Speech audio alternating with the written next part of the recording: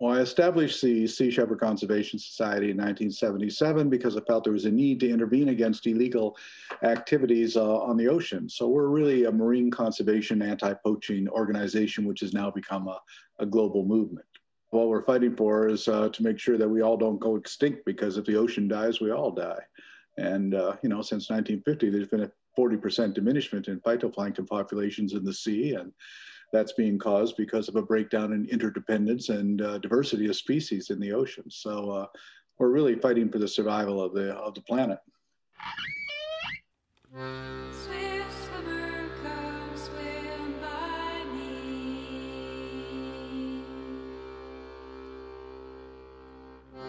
Swift swimmer, come swim by me. Welcome to Scanna, a podcast about oceans, ecoethics, and the environment for fans of fact-based reality and reality-based facts. I'm Mark Laren-Young, author of The Killer Whale Who Changed the World, a book I never could have written without first learning about that whale from our guest, Sea Shepherd founder Captain Paul Watson. A champion of whales, marine life, and the oceans, Paul Watson is featured in several recently released documentaries, including Watson, a look at his life and legacy, by the director of An Inconvenient Truth, a little Netflix flick called Seaspiracy, and Bright Green Lies by Julia Barnes, who we recently featured on Scanna.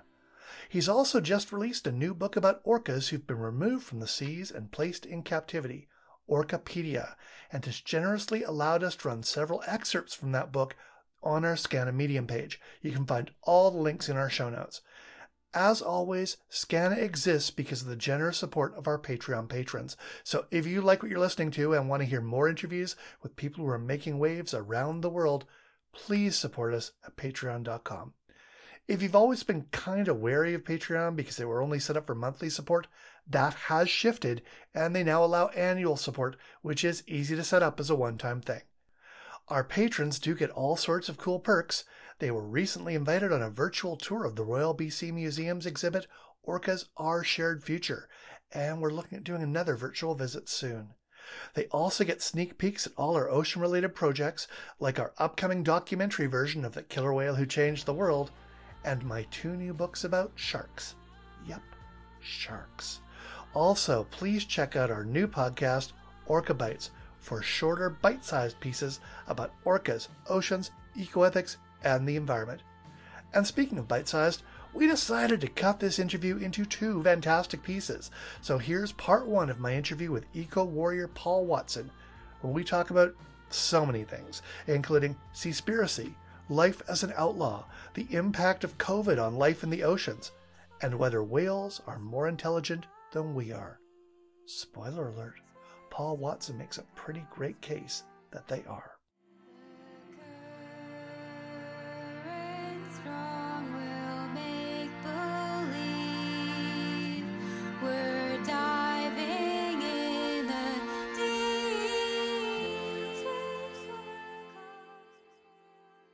So, because we're in these strange times, how are you and where are you? It looks like you're on your boat right now. No, I'm in Vermont, actually. In Vermont? Yeah. Very cool. So that's home now? That's where I live, yes. And are you allowed to travel again yet? Are you allowed back in Canada? Are you allowed out of the States? I can't go to Canada. I can go to France and other countries, but Costa Rica had me on the Interpol red list, but they dismissed the charges with a change of government, so that was dropped. But Japan still has me on that list, and they actually haven't filed for extradition anywhere, but they keep me on that list, and that prevents me from going to certain countries like Canada, where I'm actually a citizen. But if I cross the border into Canada, they'll probably arrest me and extradite me to Japan, because I'm probably just as unpopular in Canada as I am in Japan. Yeah, that's just surreal. Can we talk about how COVID has affected your work and how you think it's impacted the oceans? There's been a 10% decrease in commercial fishing. That's a positive thing, but there's been an increase in poaching, because when you have enforcement agencies not out there doing their job, then the poachers move in. Now, it hasn't really impacted us. We quarantined our crews, and the campaigns are going out. We have 11 ships, and they're out there. We're doing anti-poaching patrols off of the waters of West Africa and the Mediterranean and the Bay of Biscay, in the waters off of Mexico and Latin America. And so those are carrying on, and we're intercepting poachers. Last month, we arrested and seized 6 poaching vessels in the waters of Sierra Leone. I'm really shocked to hear that COVID only slowed things down by 10%. I thought that it would have been more than that. Well, it doesn't seem to be. Wow, and it really has increased the poaching. That's tragic. Do you think it gave any of the marine life a bit of a break? Because one of the things that I'm seeing is you're at least seeing whales show up in places we haven't seen them before, and I figured that was because it was quieter for them and more peaceful. Well, it may be, but whale populations have been rebounding. Since 1975, we pretty much stopped 95% of the commercial whaling activities. There is no whaling in international waters anymore. Whaling is now restricted to 3 countries: Norway, number 1; Japan, number 2; Denmark, number 3. And so we've made a lot. There's been a lot of gain since '75. We've stopped Chile, Australia, Spain, Brazil, South Africa. All of these countries were whaling nations, and they're no longer doing that. That's pretty amazing. Now, I see you've got Orcapedia right behind you. The very first time we ever talked was for Maclean's magazine, and we talked about orcas in captivity. You told me about Moby Doll and the first orca ever in captivity, and now you've done your own book, Orcapedia. Can you talk about that book and how that came together? Well, I thought there was a need for people to truly understand just how many orcas have been captured, how many are presently in captivity, and how many have died in captivity. And also to illustrate just how captivity shortens the lifespan of these orcas. But really what we're talking about here is an international slave trade where the orcas are now the new slaves, and they're being captured and sold for high prices for the sole purpose of entertaining people. And much to the detriment of the orcas themselves, both their populations overall and to the individuals themselves. There's not a single case of an orca in the wild killing a human being ever. It's never been recorded. And yet it has taken place in captivity. I mean, one orca alone, Tilikum, killed 3 people. And that's easily explained. I mean, you don't walk through the exercise yard of a maximum security prison and turn your back on the inmates. These animals are driven into a psychotic rage by the frustration of confinement and what they're forced to do. We treat them cruelly, and so therefore we shouldn't be surprised when they respond violently. Now, when you were doing this, was there a particular orca story that popped out for you? There's many, of course, but overall, I was concerned about just letting people know where in the world orcas are being held and the history of their mistreatment. The difference, the orcas in captivity have names, and therefore, we tend to relate to them more so than the ones that are in the wild. But they're also, the representative of their species overall. And our callousness towards the ones we have in captivity pretty much reflects our lack of concern for their survival in the wild also.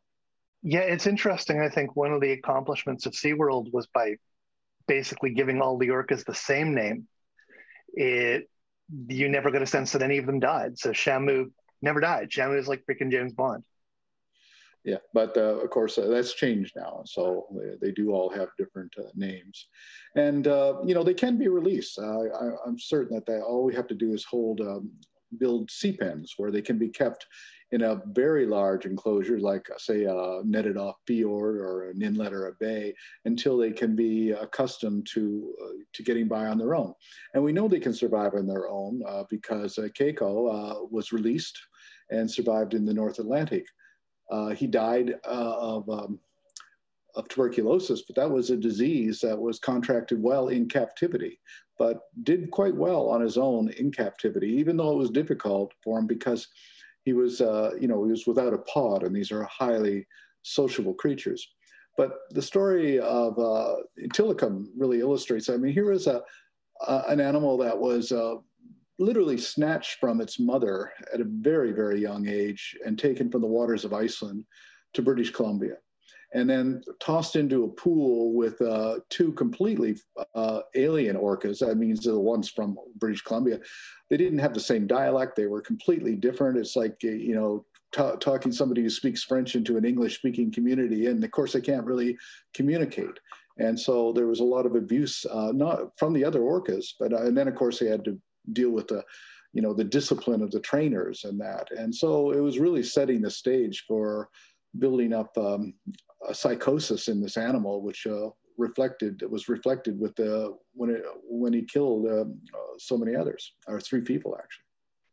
It's interesting because I found for all the Blackfish talked about Tilikum, they really didn't go as deeply as I would have thought into just how horrible things were in Victoria, which is where I am right now, for Tilikum. This was, whatever anybody may have thought of SeaWorld, Victoria was worse.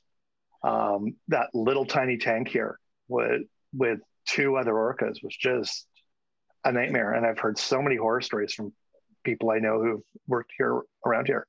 Well, it's the case of Lolita, and one female orca that's been into a very small enclosure for close to half a century. She's different than many because she survived longer in captivity, but that's a life of loneliness. No interactions with any other orcas during her entire lifetime. Have you worked with Lori Marino or the Sanctuary Project at all about getting the orcas out into sea pens? No, spoken with her, but no, we don't work with the Sea Pen Project, although we do certainly promote it, and I do endorse that in the book. Fantastic. The one that seemed to spark when I talked to Lori was Kiska. Mm-hmm. Do you want to talk a little bit about Kiska? Which one? I think that's the one in Niagara Falls. Oh, Niagara Falls, yeah. Well, the one good thing about that I can say is that Canada has passed legislation to stop this, and so that bodes well for the future. Of course, it doesn't help the ones that are in captivity now. But of course, we also have the fact that the Vancouver Aquarium is no longer has orcas no longer, and will not be getting any. So I think that is dying out, certainly in Canada, and hopefully we can do so in the rest of the world. The real problem, of course, is the emergence of these marine aquarium facilities in places like China and Japan, where they're growing actually, and people are becoming more enthusiastic about capturing more and more to put into those facilities. Is there anything that you see that can be done to dissuade people in China and Japan from deciding to pick up this mess? Well, I think we just have to keep on the, as far as education is concerned, keep that kind of pressure on, and, just make it clear that if you attend one of these things as a spectator, you're just as culpable as the people who go out and capture them. You're contributing to this cruelty. You're contributing to this international slave trade. Can you talk a bit about how you fell for whales in the first place? Well, I was raised in a fishing village in Eastern Canada, so I was around whales all my life. But, we in 1974, we set out to stop in whaling, first with the Russian whaling fleet in the North Pacific, and then after that with the Japanese. So to me, whales are highly intelligent, very social, self-aware, sentient beings. And I think in many cases they're probably more intelligent than we are. Unfortunately, we tend to measure intelligence by the ability to make tools, so if a blob of protoplasm steps out of a spaceship with a ray gun, we wouldn't have any doubt about it. It's intelligent, but we're not very good at understanding non-manipulative intelligences.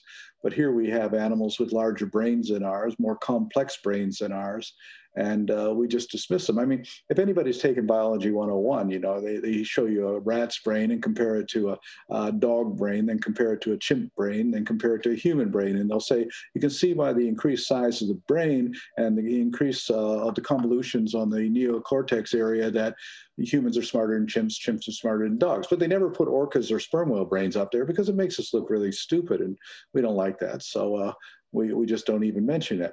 But the fact is the human brain has 1,700 cubic centimeters. That's the size of our brain on average. But the average size of an orca brain is 6,000 cubic centimeters. The average brain of a sperm whale, the largest brain to ever evolve on the planet, is 9,000 cubic centimeters. And the convolutions on the neocortex area of both orcas and sperm whales are far more pronounced than they are in human beings. So physiologically, the evidence is there that they're smarter than we are. I thought you did a great job in Watson of explaining the extra lobe. Could you talk a little bit about that? And just how much more complicated these brains are than ours? Well, all mammals, from mice to people, have 3 lobes to the brain, but cetaceans have 4 lobes, and that 4th lobe is concerned with associative behavior, communications, and thought, probably. And so it's a far more complex brain than we have. I mean, whales have evolved over the last 46 million years, and our species, hominids, have only been around for a couple million years. So they've had a much longer time to evolve both their intelligence and also their ability to live in harmony within their natural ecosystems. When it comes to intelligence, people always, the way we measure it, I was debating this Norwegian whaler one time, and he says, well, Watson, you say that whales are more intelligent than people. And it's a very stupid thing to say. How can you say something so stupid? And I said, George, by my criteria, whales have the ability to live in harmony with their natural ecosystem. And by that criteria, they're far more intelligent than we are. And he looked at me and he laughed and he said, oh, by that criteria, cockroaches are more intelligent than we are. And I said, George, you're beginning to understand what I'm trying to tell you. Nice. So you're a serious movie star these days. You keep popping up on film. I've seen you in the Bright Green Lies. I haven't seen that. I didn't know I was in that. You're definitely in Bright Green Lies, and that just released here. Well, I'll probably get a lot of environmentalists mad at me then. Yeah, and just interviewed Julia Barnes for the podcast and talked to her about that. And Seaspiracy. Can you talk about the backlash to Seaspiracy? Because that blew my mind. Well, we were expecting that, of course. The fishing industry is very powerful, and they got throw a lot of money into their PR machines. So it wasn't unexpected. But here's the great thing. Seaspiracy, this is Lucy and Ali Tabrizi's story. They did a wonderful job putting it together over the last 5 years. But more importantly, they got it on Netflix, which gave the medium becomes sometimes more important than even the message, because of how many people it can reach. And it trended in the top 10 in most countries, and the top 1 in many countries, including the UK and Hong Kong. And so what it did was provoke a lot of controversy. Now, I keep hearing this stuff from the industry, like, it's full of misconceptions and untruths, but nobody ever points out just exactly what those are. In fact, they were putting out those accusations before they even saw the movie. But there's nothing in that movie that is really inaccurate as far as I can see, except for one thing where I do disagree with it. When the fishing industry says, well, when the film says that the fishing industry is going to collapse in 2048, that's been debunked. Yes, it has. Instead of 100%, Dr. Boris Worm says, well, it'll probably be 88%. So, wow, is that going to be, does it make a difference whether it's going to crash by 2048 or 2078? Personally, where I disagree with that, I think it's going to crash by 2030. So, but everything in that film is pretty relevant to the state of what's happening in the ocean. That is, it's heading towards a collapse of diversity and a collapse of interdependence. What really threw me about the backlash to it was that it focused on this is vegan propaganda, it's anti-fishing, and I'm going, okay, I've been working on this book about sharks, and I've just been interviewing expert after expert after expert, and almost every single one of them said, You got to stop eating fish. You got to stop eating fish. You got to stop eating fish. It was a mantra. If you go to the Sharkwater Foundation website, what can you do? You can stop eating fish because it's mislabeled, there's mercury, etc. And yet the idea of this movie saying you've got to stop eating fish was somehow treated as radical. James Cameron was interviewed about his movies, and somebody interviewed him on Disney about it. And he said, yeah, you really have to stop eating fish. You're not going to want me to say this. And yet somehow that was the big takeaway. I was more thrown really by the idea that the tuna, the dolphin-friendly tuna, was self-policed, and I just wanted to know if that was true, because if that was true, that was the shocker for me. Yeah, that wasn't a big surprise to me. I knew for some time that was just a label. It didn't really have any meaning. Has Earth Island Institute achieved a reduction in the number of dolphins being killed? Yes, but you can't say 100%. Well, one of my questions about that was, do they pay any attention to any of the other bycatch, or is it strictly about dolphins? It's strictly about dolphins. I've said for years, what we really need is a tuna-free tuna. Nobody talks about the tuna. But, we expected all this from the seafood industry. I mean, it's very, just follow the money, as it says in the film. The critics are working for the industry, and the people who are not working, scientists not working for the industry, aren't coming out with these criticisms. Now, you can find scientists who will defend any side of an argument. I call them biostitutes, really, when they're working for the industry. But it's the same as climate change. You'll have scientists, a small group of scientists will say, well, there's no such thing. And then, of course, the majority will say they were. But all the deniers will move towards a small group that are siding with what they say. But the evidence is there. The fishing industry is destroying the planet. There's two other things that they're saying. One is they're saying that we need fish. People need to eat fish. And poor fishermen around the world are going to be hurt by this. No, poor fishermen around the world are being hurt by the industrialized corporate fishing operations. It's not the guy in his canoe coming out of Sierra Leone that is a threat to the fish populations. It's the giant super trawlers, the industrialized drag trawlers, 100-mile long lines and gill nets, the giant purse seiners. This is a threat not only to the fish, but also to the artisanal and indigenous fishing communities, which really do depend upon it. Because some people have no choice. But, there's no excuse for catching an Antarctic toothfish along the coast of Antarctica, mostly caught illegally, and having it shipped to a restaurant in London or Paris and being sold as Chilean sea bass. It's not even a bass, and it's not from Chile. But they do all these marketing terms to get around it. The other criticism is that the film is racist, and because it states that, it says it focuses on Chinese and Japanese, but it doesn't. It also talks about the Spanish fleets. And in fact, it doesn't really say as much about the Chinese fleets as I would like to have said. There's nothing racist about exposing the truth.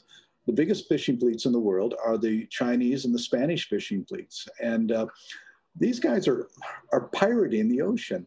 The reason we have pirates in Somalia and emerging piracy in the Gulf of Guinea is because of these European and Asian fishing fleets that are plundering the waters of those nations and stealing everything and forcing the fishermen there to turn to piracy for survival. So it's a very complex thing. But the other thing, the fact that came to light there is that a good percentage of the fishing industry is strictly, completely illegal, unregulated and uncontrolled. Yeah, I was surprised by who came out against the movie. And again, I was surprised that the idea of don't eat fish was treated as a radical concept. Like that was the part that threw me more than anything else, was that was where the backlash was. Well, the marine stewardship people and Earth Island, you have to look at, they get money from the fishing industry in order to provide those labels. So Oceana, they all get money from the fishing industry. You have to question any organization that is getting money from the fishing industry and when they denounce the film. Okay, like that would track, because it just, the timing of the movie for me was really interesting because I just finished interviewing all of these shark people. And so I had just heard almost the exact same thing. So that wasn't even an interesting part of Seaspiracy for me. I'm like, okay, yeah, what else? And to me, the part that really stuck with me was, like I said, the idea that Dolphin Friendly was in any way self-policed. That was the only thing that I cared about in that movie, in some ways, where I was like, if this is true, that's horrifying, right? If that's a self-policed, if that's a self-reporting thing, because as we know from looking at mining companies and any resource extraction company, self-policing doesn't seem to work too well. Yeah, and a lot of observers, they're either bribed or nobody listens to them, or in the most extreme cases, they're killed. There's quite a few observers have been thrown overboard, disappeared at sea. The other thing it touches on is the fact that the fishing industry has a major problem with slavery. People who work on those boats and can't get off. And this is even true in the United States. American fishing boats come into Honolulu, and the crew can't get off. Now, they're not slaves, but they're paid about $300 a month. But they're working for the American fishing industry.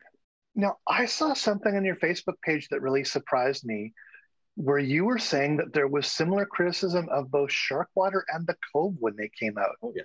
I don't recall there being criticism of Sharkwater. But I mean, I had a movie coming out at the same time, so I just knew Sharkwater was doing amazingly well, and that Rob was, Well, there's criticism pretty much of any film. Of course, the criticisms of The Cove, of course, came mainly from the Japanese, of course, who didn't like it, and also people who decided that it had to be racist because the people killing the dolphins were Japanese, and you can't criticize that. Sharkwater got criticized because the fishing industry, a lot of sharks are being taken from the fishing industry, and there's a lot of resistance to banning shark pens. But what was the complaint? Like, what did people say Sharkwater got wrong? Oh, that there's plenty of sharks. They're not endangered, and also the sharks. I think that they thought that Rob portrayed the sharks as not being the real monsters that everybody has in their heads that they think they are. Wow. Okay, I missed that when it came out. That's just wild. Can you talk about how Watson happened? Leslie Chilcott, who did the film Inconvenient Truth with Al Gore, she approached me and asked if I was interested in her doing a documentary, and we said yes, sure. And so the fact that she did Inconvenient Truth certainly impressed me that she would do a good job, and I think she did an excellent job with it. Some of that footage is just stunning. Just the stuff that she found, the undersea footage, the beauty footage is wonderful, and she got some of the most horrific whaling footage I've ever seen. And it's wild to see how much, of course, that you kept and have. Yeah, she did an incredible job. She's a great, fantastic filmmaker. There's no doubt about that. And what was it like seeing yourself that way on the big screen? Well, it's a third documentary film about me. There was Eco Pirate, Pirate for the Sea. So there's one in 2009, another in 2011, and then Leslie's in 2019. So there's actually been three. And they're going to be Jacques Perrin, who made the film Oceans and Microcosmos, a French producer, he's making a motion picture then based on my life. So that's supposed to begin production this year, but you never know. But it's I've been selling the rights to my life story every year since 1981. In fact, I probably made more money selling the option than I'll ever make it to make a movie. I remember you telling me that because I remember one of the earliest ways we met was I read your story and went, "Hi, has anybody ever thought of making this into a movie?" And you were so polite about it, explaining to me how options work. I had no idea. I just thought, how have you not been a movie? And I remember reaching out to you and you said, "Mark, my life has been optioned so many times." I think at the time it was like Wes Craven and Mick Jagger are the names I remember you telling me. It's gone through a lot of, it started off with Warner Brothers, and it's gone through so many different things. And it's an average of about $25,000 a year just for an option. Yeah, I remember you being quite lovely explaining to me how movie options work, because all I knew was, I just started writing TV and film, and I thought, how has nobody done this? It just actually shocked me. I remember seeing the book in the bookstore and tracking you down. Uh, so where is this movie at? Because this one sounds real. That's very exciting. Well, Jack Brown's been wanting to make it for some time, and he now has the rights. They've got the script, and they're planning to start it at the end of this year. So we shall see. Fantastic. There was one particular image in Watson that really stood out for me, and that was the image of you with Bob Hunter when he handed over the die, and you just looked shattered. Can you talk a bit about that? Well, yeah, it was my tactic was to put an indelible organic-based dye on the seals to destroy the value of their seal pelts. And we knew that it wouldn't hurt the seals because Canadian scientists have been using paint actually, for, in their population studies, and it didn't cause any rejection from the mother. So it was a good plan, and it got a hell of a lot of publicity at the time. But then when we got there and we got confronted by all these angry sealers and everything, the leadership of Greenpeace backed down, and they agreed to not do it. And, I had no say in it, really. So that was one of the problems I had when I was with Greenpeace. You had a bureaucracy that, was constantly undermining the efforts that we were taking to actually do campaigns. Cool. No, it was just, that image just really stood out for me watching it.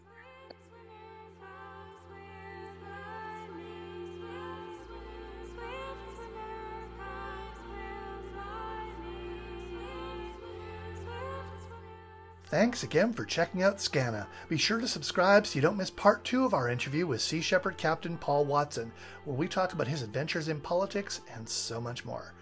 Other upcoming episodes include conversations with Frans de Waal, author of Mama's Last Hug, Seattle Times epic orca reporter Linda Mapes, and the director of The Loneliest Whale in the World, The Story of Blue 52.